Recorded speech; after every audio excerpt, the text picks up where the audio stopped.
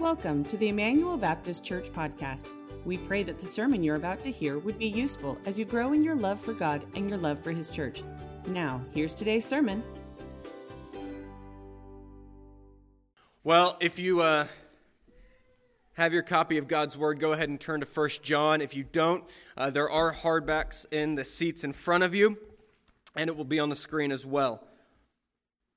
1 John is where we're going to be at and where we have been for a while, and we've more specifically been in chapter 3. If you remember, chapter 3 starts with a celebration of adoption into God's family. See what kind of love the Father has for us that we might be called children of God, and so we are. And so verses 1 and 2, as you're turning there, I'm just recapping, start with a celebration of adoption into the family of God. And the rest of the chapter, from verse 3 onward, talks about characteristics of all family members. Thank God that we are a part of God's family. Knowing that we are a part of God's family, what characteristics then should we expect to see in our lives and the lives of those around us? So, if you're kind of an outliner like I am of the text, verses 3 through 10 are that first characteristic on righteousness. All members of God's family are to live righteous lives. That's verses 3 through 10, and 10's kind of that pivot point. And from 10 to 24, that's the rest of the chapter, talks about the second characteristic of all family members, and that is love. Specifically, love for other family members in God's family. All of God's people are to be loving. And so today we're going to spend some time on this first characteristic. As you'll see, the title of today's sermon is The Righteous Christian. The Righteous Christian. And I mentioned it last week that it's kind of redundant to say that. Because an unrighteous Christian, it's kind of like a married bachelor or a three-sided triangle, a three-sided circle. Hopefully all your triangles are three-sided. But it's like a three-sided circle. You don't have an unrighteous Christian, you just have an unrighteous man. So all of God's people are to be righteous. That's verses 3 through 10. And so today I want to read verses 3 through 10 to you just to set the context. And I'll walk through this in just a minute, but if you have a bulletin, I actually have a handout for today's sermon. You'll find it helpful maybe later. If you don't get frantic. It's okay. It's just a normal sermon for you, and you can follow along nonetheless. But if you do have a bulletin, grab that insert, and we're going to be looking at it in just a minute. Might be just additionally helpful for you. So, starting in verse 3, this is the first characteristic of all of God's children, righteousness. Starting in verse 3, it says, "Everyone who thus hopes in Him purifies himself as He is pure. Everyone who makes a practice of sinning also practices lawlessness." Sin is lawlessness. "You know that He appeared in order to take away sins, and in Him there is no sin. No one who abides in Him keeps on sinning. No one who keeps on sinning has either seen Him or known Him. Little children, let no one deceive you. Whoever practices righteousness is righteous, as He is righteous. Whoever makes a practice of sinning is of the devil, for the devil has been sinning from the beginning. The reason that the Son of God appeared was to destroy the works of the devil. No one born of God makes a practice of sinning, for God's seed abides in him, and he cannot keep on sinning because he has been born of God." Verse 10, "By this it is evident who are the children of God and who are the children of the devil. Whoever does not practice righteousness is not of God, nor is the one who does not love his brother." Which that last part leads into next week's, the second characteristic. But today we're going to be talking about righteousness. And if you have that bulletin insert, don't expect this every week from me. Okay? Just so you know, don't come to me next week. Where's the insert? Where's the handout? Where's the notes? Okay? Because But today, I thought it might be a little helpful for you because John geniusly laid out this passage, the one that I just read, specifically verses 3 through 9, in such a way that is truly amazing. And it took me a long time to see it, okay? So it's a little complex. That's why you have the handout. But I really think that there's one central desire for John, for the reader, for you and me to really comprehend, and that is centered right in the very middle of the passage. We just read verses 3 through 10. The very middle, smack dab in the middle, is verse 7. And he says, little children, do not be deceived. That's right in the middle. Don't be deceived. And that's John's great concern, is that we would not be deceived. And so before verse 7, he gives 4 truths about righteousness so that we will not be deceived. And then after verse 7, he repeats those same 4 truths in slightly different words to really drive home those 4 points. So right in the middle, do not be deceived. Before the middle, he says, gives 4 points so that you won't be deceived. And after the middle, he says the same exact 4 points in slightly different ways. His deep burden for you. Please hear this. And my deep burden for you in reading this and soaking up this passage is that you won't be deceived or misled about sin and righteousness, holiness and right living. That you would understand it well. Its relationship with your walk with God, your salvation, that you wouldn't be misled about what righteousness is and isn't to be in your life. I don't want you to be deceived about that, because there's so many areas in our lives. There's so many areas in our lives where deception and misunderstanding take place. It's everywhere. In the church. Theologically, I mean, you can just look, so many questioning the authority of Scripture, the inspiration of Scripture, which, if that foundation crumbles, everything else does. But there's a lot of deception about that topic, about the nature of Christ. But then even practically, right, sexuality and marriage. There's a lot of deception out there that's penetrating the church. And righteousness and holiness is no exemption. There's a lot of deception and a lot of confusion and a lot of misleading going on, even in the church, regarding your righteousness and your call to holiness. Just think about it with me. Relate with me maybe, so I'm not the only one that feels this way or has felt one of these ways before. But on the one hand, okay, on one side, there are those who are wrestling with sin. And then, therefore, questioning your salvation because I'm not living up to the mark that I think I should for a Christian. You ever been there? Wrestling with sin, not living up to the righteousness that you expect of yourself, and therefore questioning your salvation. And maybe you shouldn't be. And yet on the other side, there are those who are embracing their sin and yet have no concern about their salvation because, hey, Jesus' grace is abundant. And they really should be concerned about their salvation. Both sides are misunderstanding righteousness and what holy living gets you or doesn't get you. And then, of course, there's this third party, those who think that they're right with God just because they can look around at their peers and say, I've got it together better than them. If anyone's right with God, it's me.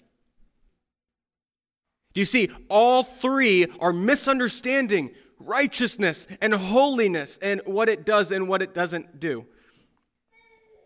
And of course, it's not just personal confusion, but there's even a collective confusion amongst the church regarding righteousness and holiness when it comes to holding each other accountable. Right? So, have you ever heard this line of thought? God is the final judge, which he is. We answer to him on the last day, which we do. Therefore, it's not my business what they're doing. You ever heard that? You ever said that?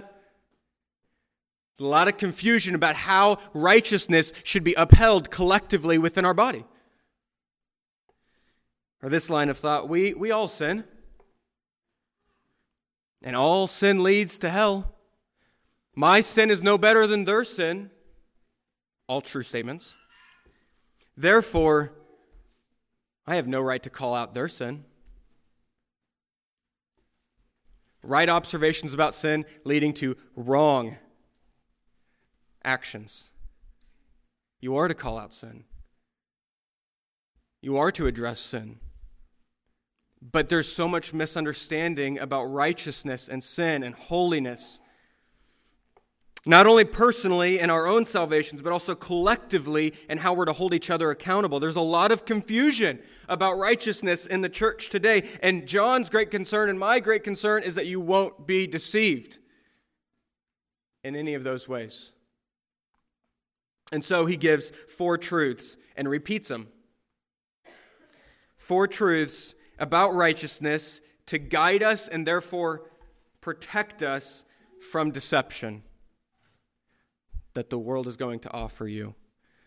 And even wolves in the wolves in the church will offer you. 4 truths to protect you from deception, okay? And that's on the back side of the handout if you've got that. The first truth that we see is that my righteousness should imitate his righteousness. My righteousness, whatever I am to do to be righteous, should imitate and mirror his righteousness in what we see in God and his word. We can see that in verses 3 and the last part of verse 7. Again, he repeats it, right? Centered on that first part of verse 7. So firstly, he says, everyone who thus hopes in him, that's Christ, purifies himself as he is pure. And then again in verse 7, slightly different language, same point. Whoever practices righteousness is righteous. Yes. As he is righteous. Do you see? Our purity should match his purity. Our righteousness should be based on the standard of his righteousness. This is essential because if righteousness and purity is subjective and based on what you think it is and what I think it is, no one's to say what is righteous. And no one is to say definitively what is pure. You see, one deception that's in the world today that might even have you gripped today is that you can say what's good and someone else can have a different understanding of what's good. And you're not to challenge that. That's wrong. Because, you see, words like good or phrases like the right thing to do,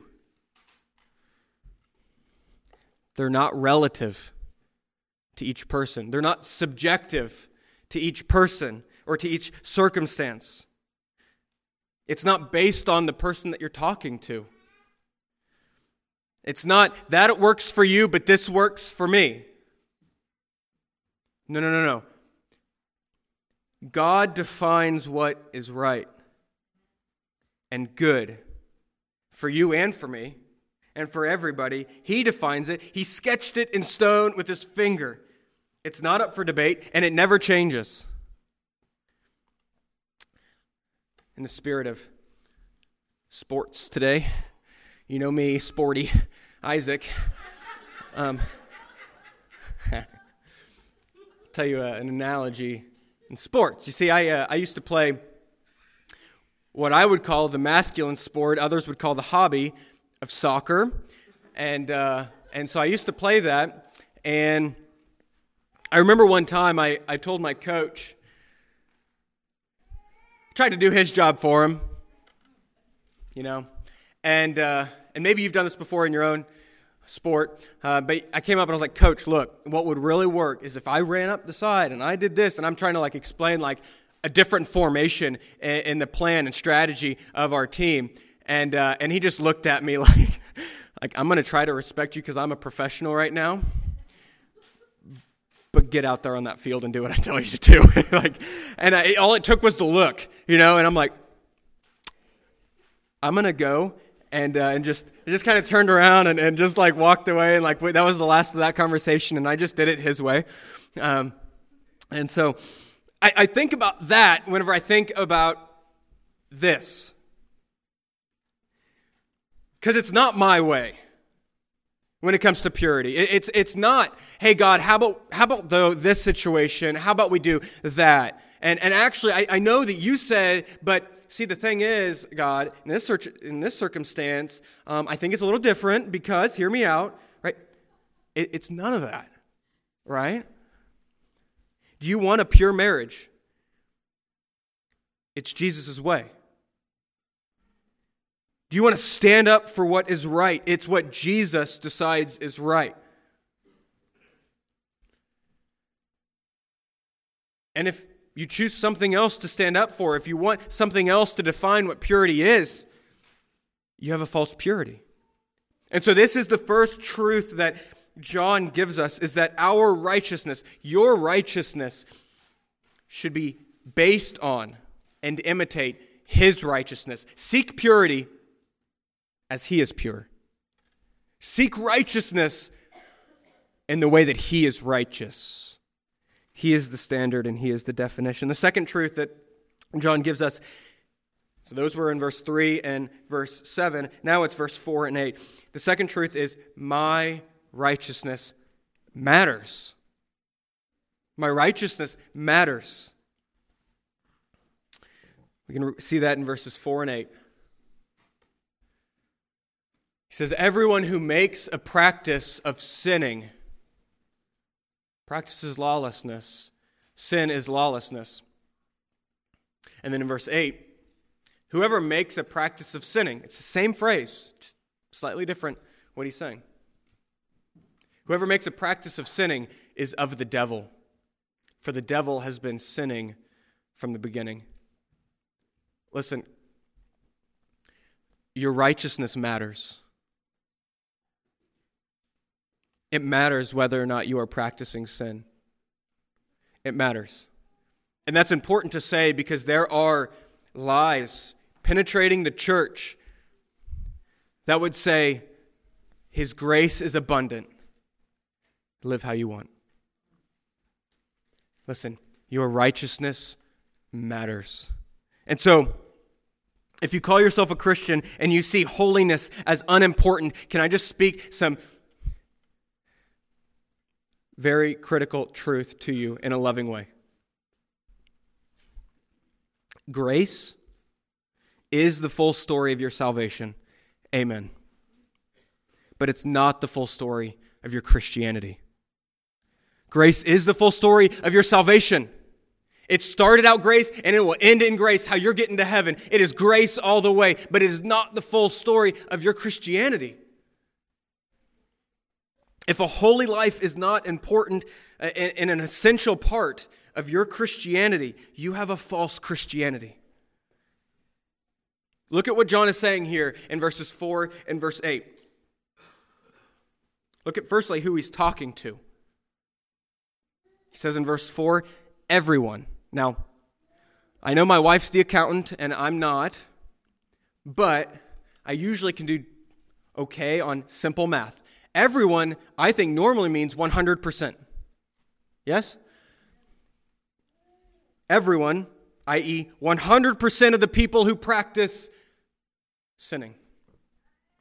That's who he's talking to. And then also in verse 8, whoever practices sin. So, summary of who he's talking to, anyone and everyone who practices sin. You see that? Anyone and everyone who is practicing sin. What does he say to anyone and everyone who practices sin? You're living in lawlessness and you're born of the devil. So, to summarize John's own words in these two verses, anyone and everyone, that is 100% of people who practice sin, are unsaved. Now, that can sound scary, can't it? If you're a sinner like me, which I am, a sinner saved by grace. But that can sound scary. So what does John mean? Well, he doesn't mean that Christians will never sin. Okay? It's not what he's saying. In fact, that would go against his very own letter. And you don't have to turn there. Let me just read it. It's not going to be on the screen, but 1 John 1:8. You have to remember. He says, if we say that we have no sin, we deceive ourselves. Okay, so John has that in mind when he says, if you make a practice of sinning, you're of the devil. John isn't saying that Christians have to be perfect and they never sin. That's not what John is saying. He has to be saying something different. So what John is saying is that Christians don't practice at their sin. Now look at me, Super Bowl Sunday, and I'm going to give two sports analogies. And it was perfect what Lisa had mentioned in children's time today. But this is true in sports, right? You practice at your sport so that you might get better at it, so that you might progress in your craft and excel in your position. You practice at what you want to grow in. You get better at it. He says, Christians don't do that with sin. If you do, I love you, but you're not a Christian. You see, Christians don't practice at, work at progressing their sin. It's the second truth that he gives, that your righteousness matters. Now that's balanced out with this third truth that he says in verses 5 and verse 8 again. That is, your righteousness is not enough. Yes, your righteousness matters, but on the other side of the coin, my righteousness is not enough. It matters, yes, it's not enough. Let's look at the verses. He says here, verses 5 and the last part of verse 8. You know that he appeared in order to take away sin, and in him there is no sin. See, Christ appeared to take away your sin. And then in verse 8, he says something very similarly, just slightly different words. He says the devil has been sinning from the beginning. The reason the Son of God appeared was to destroy the works of the devil. So what did Christ come to destroy? Sin. You see, your righteousness is not enough because Christ had to come and do what you can't do. Jesus coming to die for your sins and my sins teaches us a few things. Firstly, that Jesus hates sin. And he takes it very seriously. I don't think that's said enough. Is that crazy? That's not said enough? Jesus hates sin. He showed it by what he did. He refuses to ignore it, to sweep it under the rug. He says, I can't cancel it out and just act like it wasn't there. Can't just say, look, as long as you balance out at the end of life, if your good outweighs your bad, I'll call it good. He can't do that. He sees the blemish and he says, I got to do something about that. So, because he only accepts 100% perfection out of you and out of me, he does. Because none of us will ever achieve that. He left heaven. He lived the perfect life for us. He died the sinner's death for us anyway. All because he can't stand the sin. You see, He appeared in order to take away sin. The devil's been sinning from the beginning. He came to destroy the works of the devil. He hates sin, and he has to do something about it. But we also learn in Christ's coming that your righteousness does not meet his standard, right? He wouldn't have come if it did. Your righteousness is not enough. If your holiness was enough to justify you before God, Jesus wouldn't have had to come. But the humbling truth is that Jesus came, he lived, and he died, not because your neighbor's sin, but because of your sin and what you do daily and what I do daily. Christ didn't come because your neighbor isn't living up to the standard of your lifestyle. No, he came because your lifestyle doesn't meet his standard. Your righteousness matters, but hear me, it's not enough. I don't care who you are. Mine isn't enough. But you know what's really encouraging about Christ coming and dying for sin? It teaches us that, and maybe somebody needs to hear this, it teaches us that your sin can be broken in your life today. And if you're a Christian, it has. You see, I think some of us feel like we feel the weight of the inevitability of sin, and it's crushing. We just can't get ahead of it. But Christ came to do that for you. You see, if you feel gripped by your sin, and I don't know everyone's story here, but maybe you need to hear this. If you feel gripped by the sin that you're living in right now, the grip is unbreakable.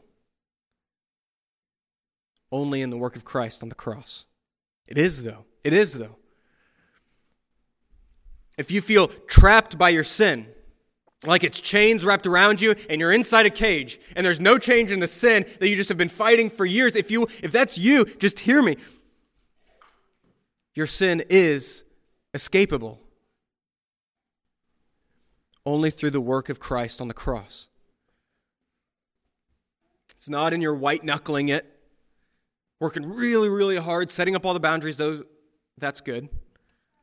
It's only found in his appearing and dying and raising for your victory.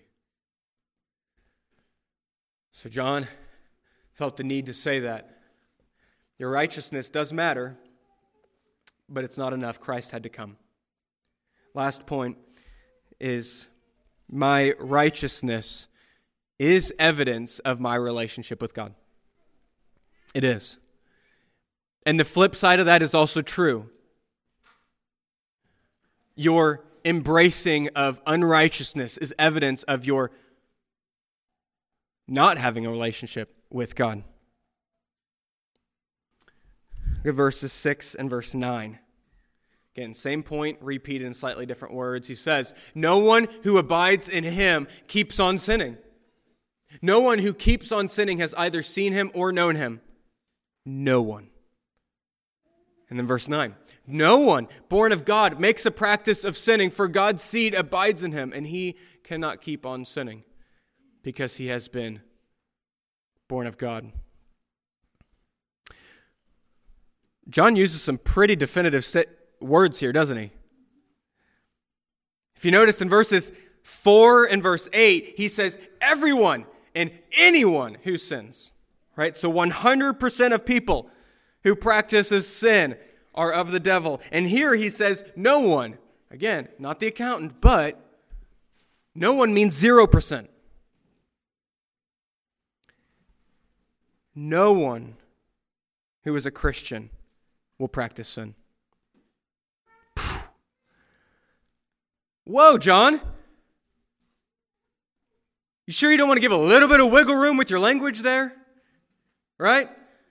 Like, how about you just slow down with the pen strokes, sit back in your recliner, and think about what you just wrote, John. Inspired by the Holy Spirit, John says, no one who abides in him, no one who is born of him, keeps on sinning. And again, just like verse 6, this can be very misunderstood.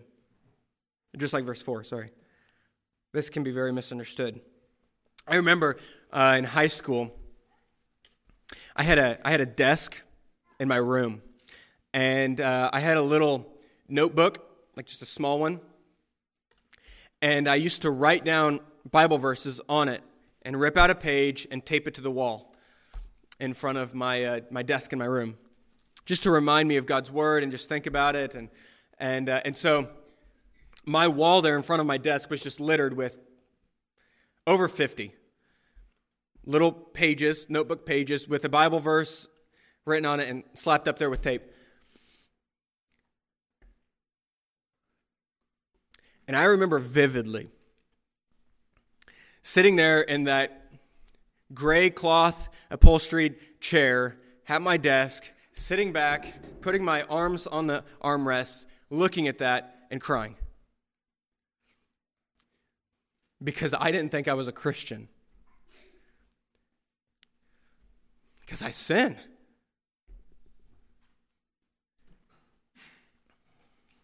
I doubted I was a Christian because I saw evidence of sin in my life. What do I do with that, John? No one who abides in God keeps on sinning?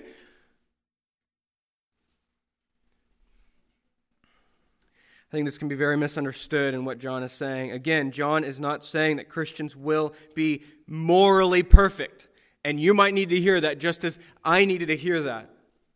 Again, and you can look at it this time. I think it'll be on the screen. Look at chapter 1, verses 8 through 10. And just allow this to complement, not contradict what we just read.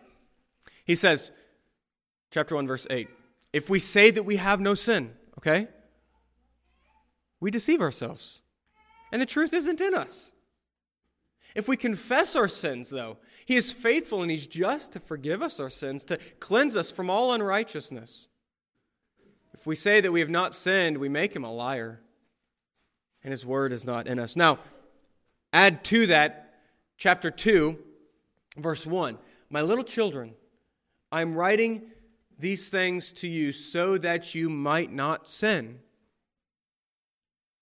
But if anyone does sin,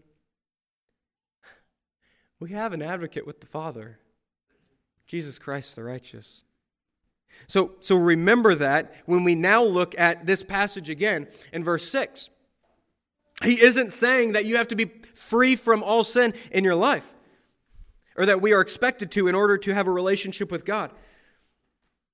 No, what he is saying is that those who abide in God and those who know Him are committed to not progressing in their sin. They're committed to fighting it. Do you see that? No one who abides in Him keeps on sinning. And he's also saying that those who are truly born of God, they refuse. And in fact, they're unable to practice at their sin, to grow in it and get better. No one born of God makes a practice of sinning. In fact, he cannot keep on sinning. See, the true Christian has, this is encouraging to you as you wrestle with your sin, the true Christian has a new life, a new spirit, a new character. You have these things which practicing sin is incompatible with. And therefore, the true Christian will be repulsed of sin, will flee from sin, and will take extreme measures to kill that sin which exists in him. That's what true Christians do. They hate it. And they will take whatever measures necessary to kill it. And that's why Jesus says, pluck out the eye, cut off the hand. That's what my people do. So, my burden for you, church, is that you would not be deceived about righteousness, what it does and what it doesn't do in your life. Let me just say again, your righteousness is not enough. It's not enough. We'll never measure up. We need grace.